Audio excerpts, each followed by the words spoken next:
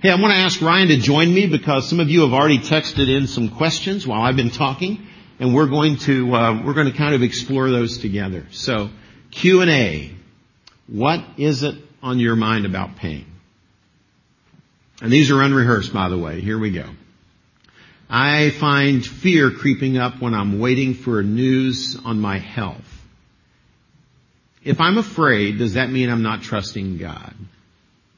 If I'm afraid, does that mean I'm not trusting God? You know, there's a lot of passages in Scripture that will say things like, fear not. Okay? For example, Philippians chapter 4, that we'll look at next week, by the way, says, it says to not be anxious, which is really a low-grade form of fear, is anxiety. And then it goes on to explain how to deal with that fear. You know, I think it's possible to experience fear. Fear is an emotion that comes on based on your circumstances. But when that fear begins to come on, I think what the Scriptures do is encourage us, what do you do with that fear?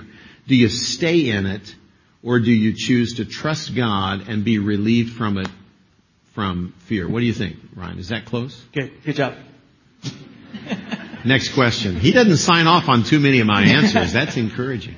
Yeah, so, you know, I think the experience of fear is normal whenever you're faced with a fearful situation, but do you stay in it? I think the more you develop your faith and trust in God, then it counteracts that fear and does away with it. Next question.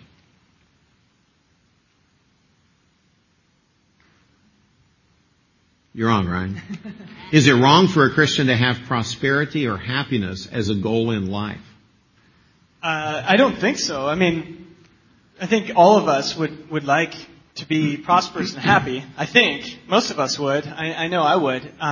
Now, the difference, I think, there is, what are you living for? Are these things that this is what defines your priorities? Is this what, I mean, and what does that mean? What does prosperity and happiness mean for you? I believe for a follower of Christ, we need to seek to know Him and to follow God and to find all that we need in that relationship. Now, just because we also want good things or comfort, I mean, I want comfort, I want convenience, I want good things in life, but I also want God to define that for me. And I think the difference is often, if your definition of prosperity and happiness only relates to wealth and health, you're missing out on a whole lot of other things. And let's be honest, even all of us in here who are as not prosperous or, you know, don't have everything America offers, we still have more than we deserve and more than most of the world has. Yeah. So, you know, I think it's okay to have it as a goal in the sense of maybe have it as a want. I don't know if I'd want it as a goal. Yeah, and it's a different way to look at it. Yeah, it's definitely one of my wants. I mean, I'm not really into striving for poverty and unhappiness. Right. You know, I mean, what I find is I can do nothing and those will come naturally. Yeah. You know, I think the better goal is to live to glorify God in every aspect of your life. And here's the effect of that. If you live for the glory of God, Scripture says you work harder and you work as if you're working for Christ. You seek to excel to glorify Christ in whatever your career is. And if you do that, I think your likelihood of success in whatever your field of work is goes up, not down. So when you live for the glory of God, trusting Him, being, you know, likely you're putting yourself ahead of the curve to be more successful. But you do it for the glory of God, not just for the pridefulness and self-gratification of man. And I think your definition of that changes too. The more God becomes your focus, the more prosperity is no longer what everyone else says it is. All of a sudden you say, hey, we have God has what we need. I'm with my family. We're following Him. Maybe I don't have a big house. Maybe I don't own a house. Maybe I live in a small apartment. But who's to say that's not prosperity? And so really, you know, that's the other thing that for us, you know, in our family, I think the biggest thing is God has redefined what that is for us as time goes on. And to say, you know what, when I die, I really don't care if my house was looking at the beach. You know, it just doesn't matter. It'd be nice. That's right. But it doesn't matter. And the cool thing is Romans 8 says that even when we suffer, if our life is marked by suffering, He says, the suffering of this current world is not even worthy to be compared with the glory that will be ours in Christ Jesus. So God's perspective is an eternal perspective. And he says, look, this is just like a little micro snap of the finger part of your life. So your real life will indeed be healthy, wealthy, and prosperous for eternity in Christ, enjoying the new heaven and new earth forever and ever. So from God's perspective, we're all headed toward a glorious eternity. But I think our focus now is what would bring glory to Christ. And let that be the source of our contentment. That's the real big goal. Next question. Good questions, though. From week two, what are some practical examples of what that humility looks like? From the different weeks, they're slipping 2 questions in on me, but that's all right. We'll allow it this one time. From the different weeks, how do you know for what purpose pain is being used in different circumstances? Which one? You pick one of those 2. I'll do the other one. Remind me of week 2. Now I know. Well, I did week 2, so let me that take you week 2. answer that one. Okay, then. yeah. Now I'll let you have the hard one there. Yeah, I think that some of the ways in which humility, what's it look like when God humbles us? You know, I think the big idea is this. For me, at least, I think whenever I experience difficulty and pain in life, it just reminds me that anything I do and any blessing I have is ultimately a gift from God. I think when I experience too much success in whatever I'm doing, and I begin to drift away from God, I become prideful. I begin to think, wow, God's still there, but it's really all about me. Look at what I'm doing. That pride begins to cause me to distance myself from God, not have a sense of my need for Him, my dependence on Him. And then all of a sudden something happens in my life and I realize this is beyond me. This is beyond my control. Or I experience any type of pain will have a tendency to bring that needle back toward dependence upon Christ, that I do need Him, and that when I experience success, I need to instead be full of praise, not pride. So for me, that's probably the big idea there. It's my attitude toward God, a sense of dependence versus independence. What about the second question? Yeah, I think the second question, the reality is I don't think nothing in life comes with it, and this is happening because that we can see it ahead of time and determine and know. I think sometimes you look back, and often it's probably many years go by, you look back and say, oh, now I can see the benefit of what that did in my life. But when you're in it, unfortunately, you can't just go down the list and say, okay, this one's going to mature me. This one's going to draw me closer to God. Sometimes it's just, this one's going to kill me. I don't know how I'm going to get through this. And so I don't think any of these come with, and they really are interchangeable. And they can be used in different times in your life as you go through seasons. I think the biggest thing, and I keep being drawn back to, the Psalms are great. If you just this week go ahead and read all of them. But you'll see people who are wrestling with these issues over and over again. I think in particular you have Psalm 42 when David's crying out and saying, as a deer pants for water, so I long for you, God, in a dry and weary place. And he's not in a happy place when he's writing this very famous psalm. Mm-hmm. And he fears for his life, for those who asked about fear.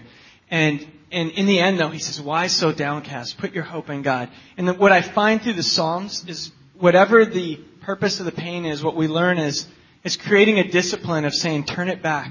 Turn it back. What am I living for? Turn back and say, God, I won't let me or use this in my life. Yeah. Whatever it takes. So I think we may not know what those purposes are, but if we keep saying, okay, God, how is this shaping me? Yeah. And instead of, okay, how can you just become focused on yourself and say, turn it out. And I think then we'll find the purpose in many ways. And by the way, we haven't covered every purpose. Right. I know Dale's very thorough and we have everything almost answered. More to come. Yeah. More to come. You know what? There's things that we're not going to address that you say, hey, I'm going through this. And a lot of you have stories of things we can learn from you. So. Yeah. I think the big idea I see in Romans 8:20 is that's kind of the catch-all. Romans 8:28 that we started with said God causes all things. That's pretty inclusive. And he's talking there about all kinds of pain and suffering. He's talked about creation and pain and suffering of the body. And God causes all things to work together for good for those who love him and are called according to his purpose. That's the all-inclusive.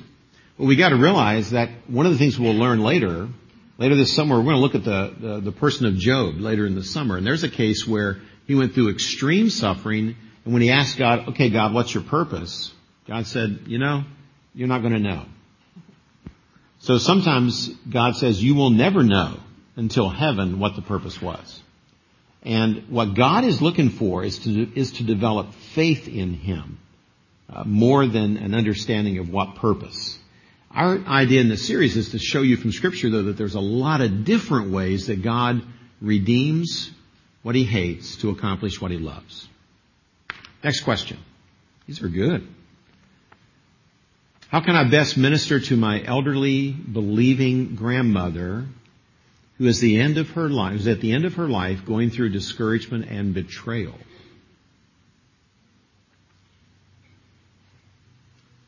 You have a grandmother? Not anymore, but yeah. Okay. I had this conversation actually with my grandmother who, before she died, about a week before she died, who for her last 15 years of life, I've shared a little bit about her story before, but 2 of her sons died in separate kind of freak accidents. And so for like the last 15 years of her life, she was very angry and in fact said, I'm an atheist, I don't care what I believed my whole life, there's no way God would do this. And so she lived in literally just kind of anger for the last 15 years of her life. And I remember that conversation a week before she died, really, and having that conversation with her and saying, where are you at spiritually? And she said, I feel like I've made my peace with God. But we had this conversation about God can take it. And I just told her, God, he can take all your anger you've been throwing at him for 15 years. He's bigger than that. And there's this kind of light that went on in her eyes just to see like, oh, okay. Because I think all along she wanted to believe, but was really angry and hurt. Yeah. And just to encourage her, say, you know what, God understands. And he's bigger than all of your anger, all of your pain. And it was really cool. Then she just said, I've made my peace with God and I'm ready. I'm ready now. And then she died like a week later. And I think, I don't know.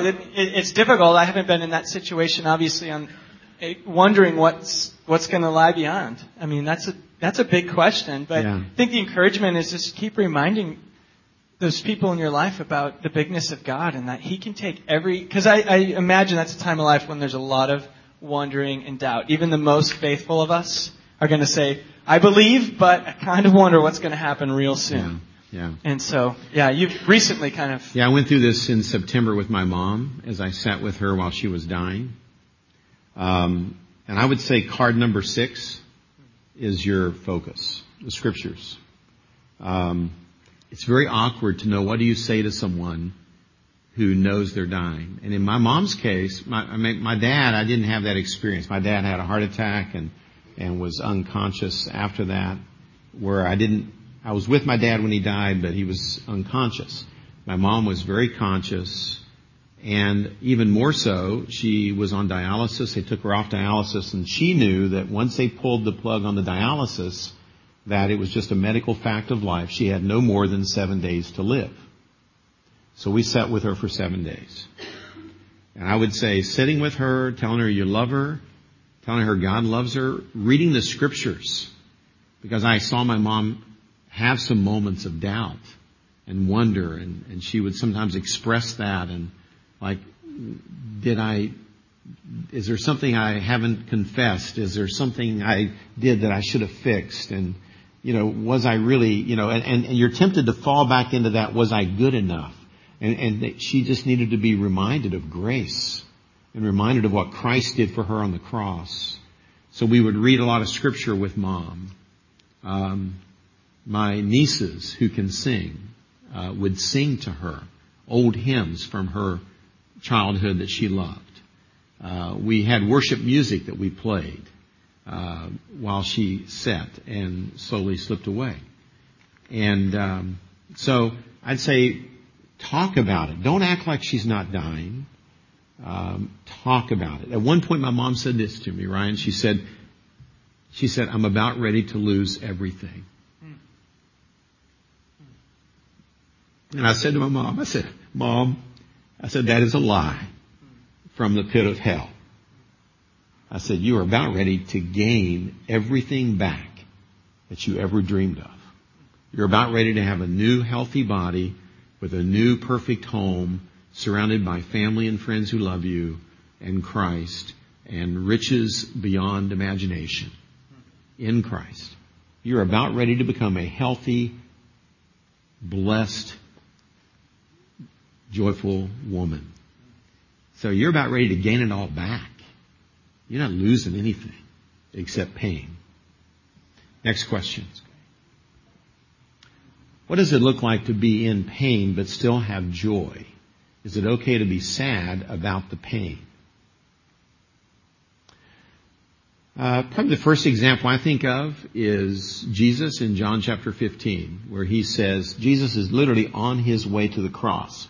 And he says, these things I'm teaching you, he says, abide in me, draw your life from me, trust in me, not yourself. Understand how to abide in my love, abide in my word, love one another. And after teaching all those concepts, he says, these things in John 15:11, I'm teaching you so that my joy may be in you and your joy may be made full.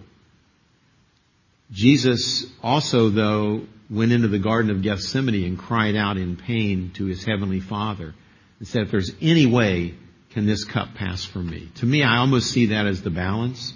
Jesus, in painful tears in the garden, crying, pouring out his heart to God, but yet also understanding the joy set before him, he endures the cross. So I think it is possible to be, to experience pain and grief and hurt and to be really hurting, but yet to experience peace and joy at the same time. I think you can do it. Yeah. And I know this, I think this is our last question, so I'll try to give the final word and clarify everything. Yeah. Help me out. But on this, I think that we can't deny real emotions. So you can't look at life and say, oh, this is so great, this hard thing that I'm going through. I'm so happy about it. Now that's fake.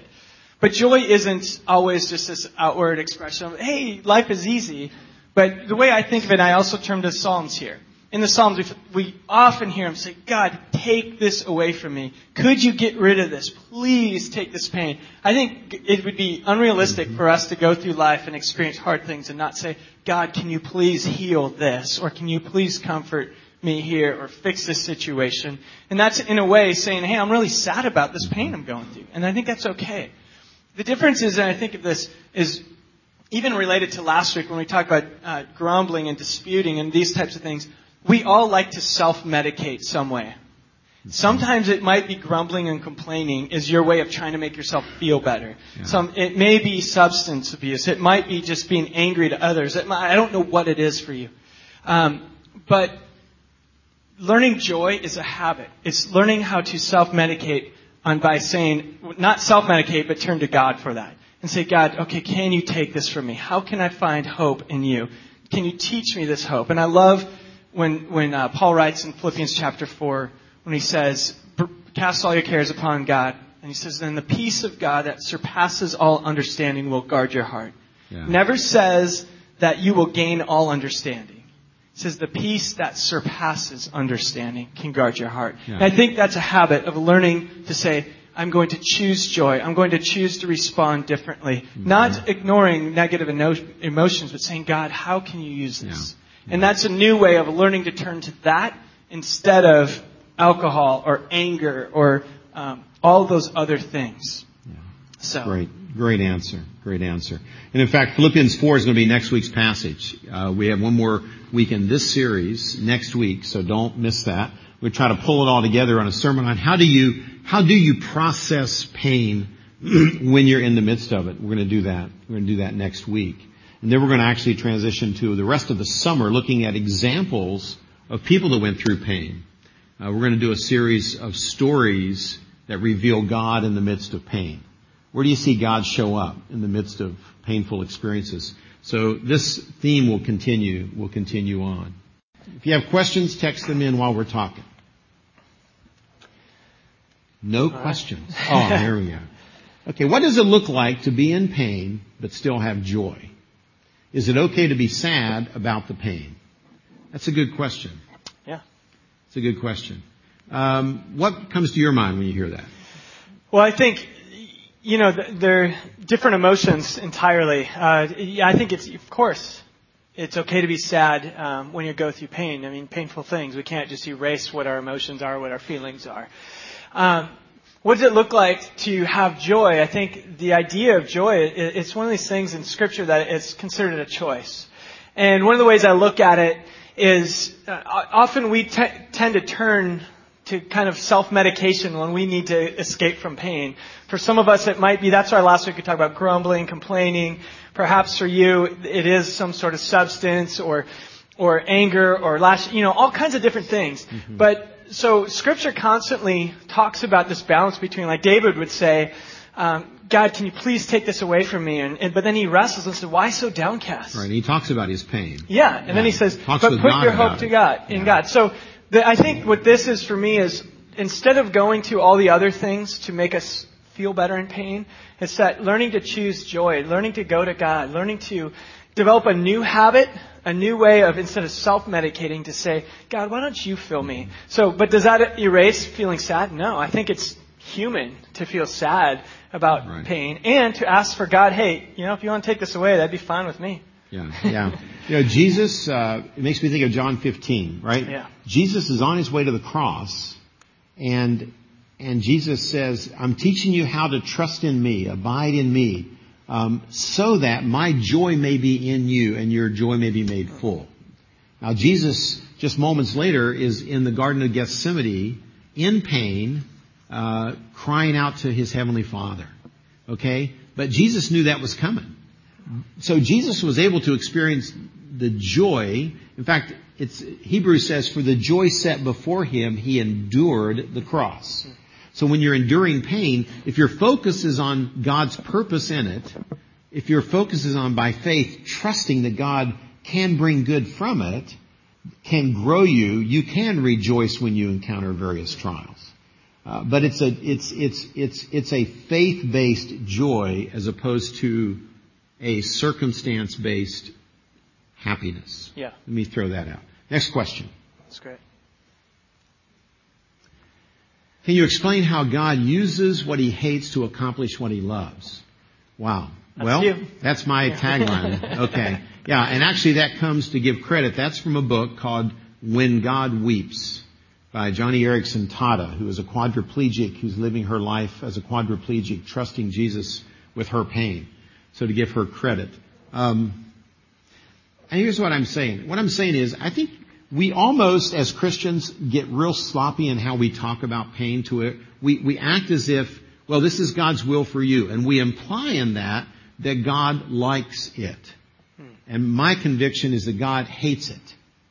God weeps through it, is the way Johnny Erickson would describe it. He is weeping with us through our pain. But we're living at this season in history where God is saying, how can I take what I hate, that is pain, suffering, death, disease, natural disasters, whatever, how can I take this and use it for good? So he takes what he hates and he wants to redeem it for good by growing us stronger, by enhancing our ministry to other people, by strengthening our message of the gospel to the world, by getting the attention of the world with pain so that they come to him, draw close to him.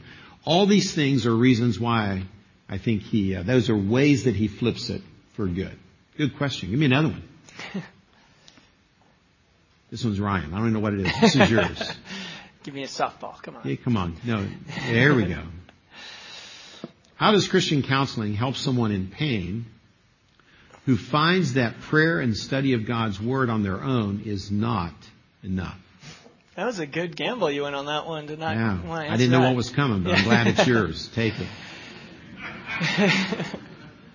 Well, I think I understand the question here in saying it sounds like there's a little bit of what is the role of using modern psychology to help. If just turning to the Word, so many of you, if you're going through maybe some severe depression or hurt, and in scars and you say, okay, I've been praying, I've been turning to the Word, and I still have this something I'm going through. So how does Christian counseling play into that? I think that we can certainly learn and use things that work in the world. Just because it might be a modern psychology, it doesn't mean that God's not saying, no, that's horrible, don't ever do that. So if sometimes there's counselors that are really helpful in helping you process through deep pain, and, I think it's okay to say, hey, I need some extra professional help to get through this particular situation. Because there's some real deep hurts that we can't, sometimes you just can't get through on your own. You need help. Right. So. I just want to reinforce what Ryan just said, because the reality is once you live with pain, let's take depression as a source of pain. Depression is, when you live in a state of depression for an extended period of time, it will upset the chemistry of your brain as well. So it can begin as a faith-based emotional issue, but it can become a physical issue too that affects the physical aspect of your systems and as well as an emotional issue. So sometimes you need help, and sometimes medication. There's nothing unspiritual about taking medication or getting professional help for additional counseling. So, and the neat thing is, the Bible doesn't say, only read God's Word and only pray and you'll be healthy. The Scripture also says that we are to encourage one another. We are to help one another. All those one another words in the Bible say that sometimes you need help from real people who understand the problem, who can help you process it.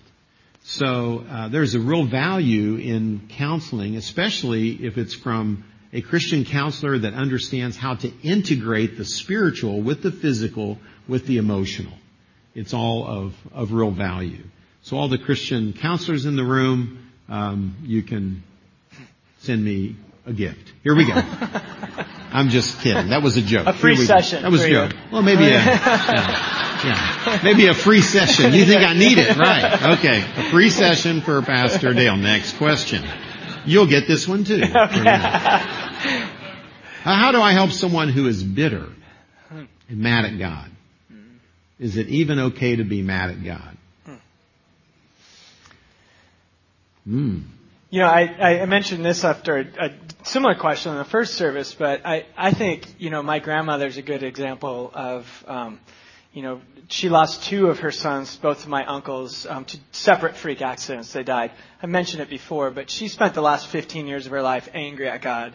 And to much as saying, like, God, you know what? If this is who you are, I don't want anything to do with you.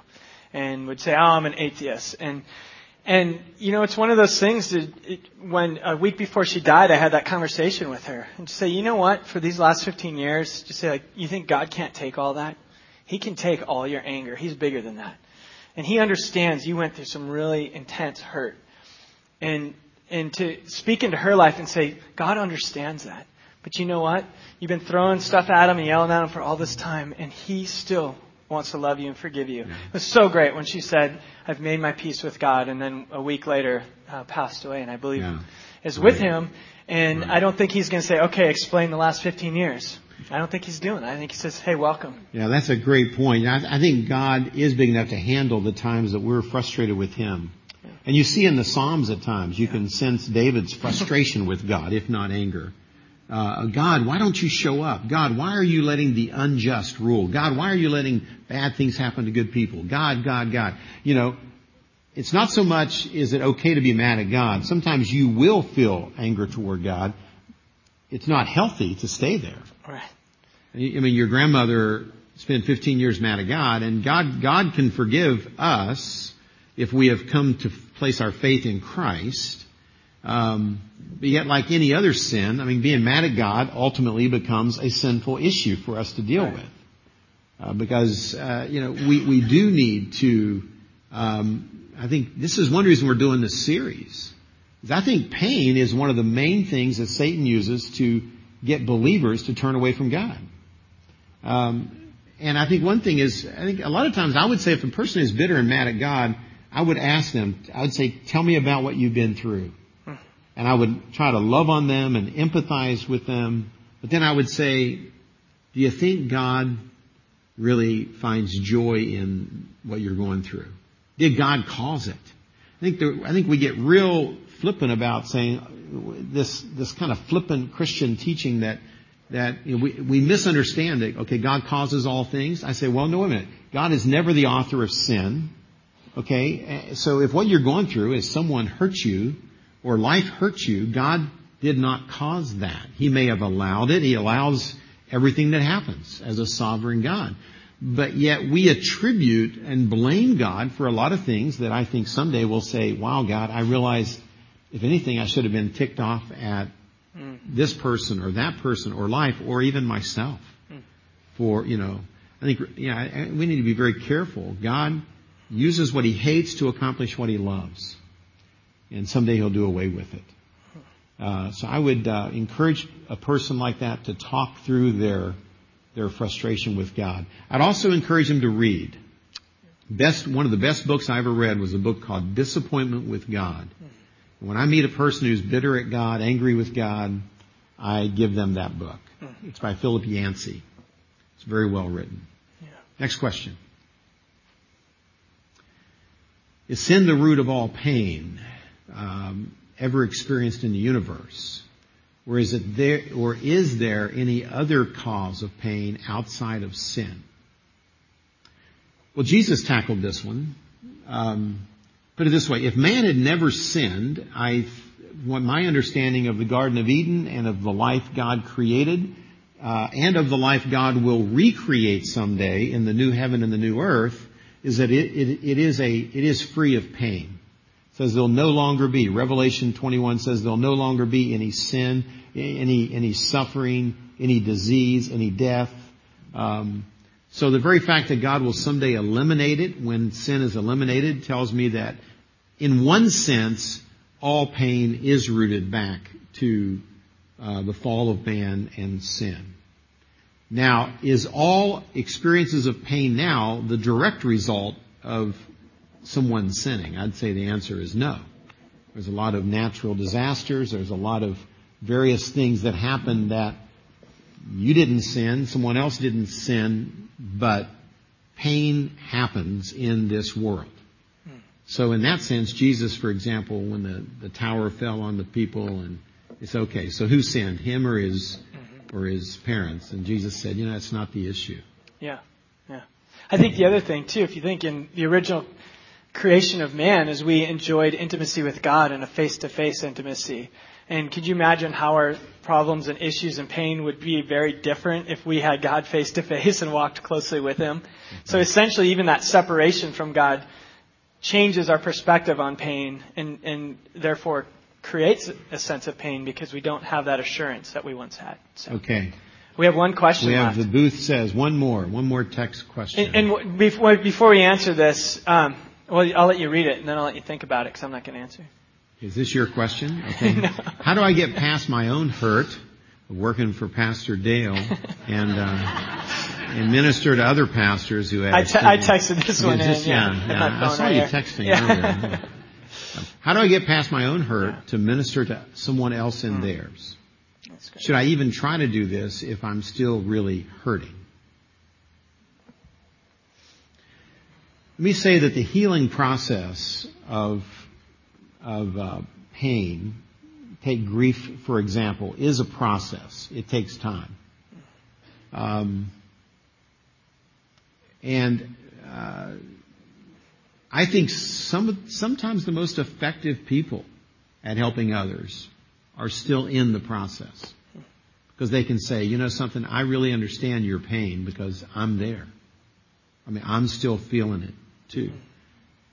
But then anytime you can share with someone God's Word, God's truth, and what Christ is doing in your life, what He's teaching you, what He's doing to help you with your pain, I think you can be in it and also minister to others who are going through it. Whether you're still in it or whether you've kind of now, quote, moved somewhat beyond it, whatever that means. And I think, just naturally, I think there's probably a period of time too where don't try to be a hero right away if it's a fresh wound. There's the old Jewish tradition of it's the first 7 days you just sit there and people will come and just be there for you. So if it's super fresh, you don't need to start saying, okay, God, use this if you're going, I don't even know which way is up. Because there's the stages of grief too. And I think, if you're in that denial stage, probably not the time to help people. But you don't have to be fully healed, because I don't think any of us will be fully healed. And I think, use that process. But, get past that initial shock, denial, all of that, I think, and just rest. And that's actually very biblical, to come and just take, a period of time to be ministered to, and that's okay too. Yeah. But there is a time to then use that. So if you've been ministered to for 14 years on the same issue, start using it, start looking outward too, I think is something. Yeah. One of the greatest things we do to help one another live in a world full of pain is to remember that Romans 8 that I started with today, Romans 8 gives the rationale behind why we can trust God, that He will bring good from what He hates, that He will redeem our pain for good. And the rationale in Romans 8 goes like this.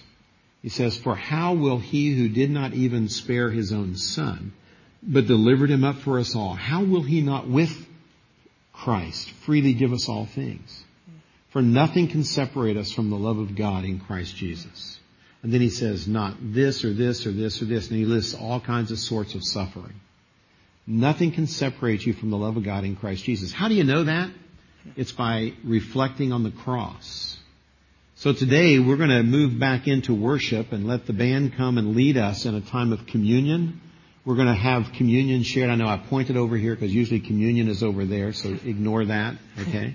But they're going to serve you communion.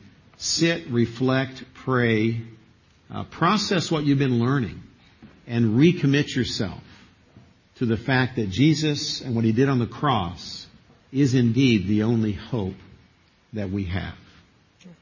Let's pray. Father God, as we serve the bread now and begin to reflect on who You are and what You've done for us, Father, help us to apply this to our own lives. Help it be the foundation stone of our trust in You. That we trust You because You've proved Your love.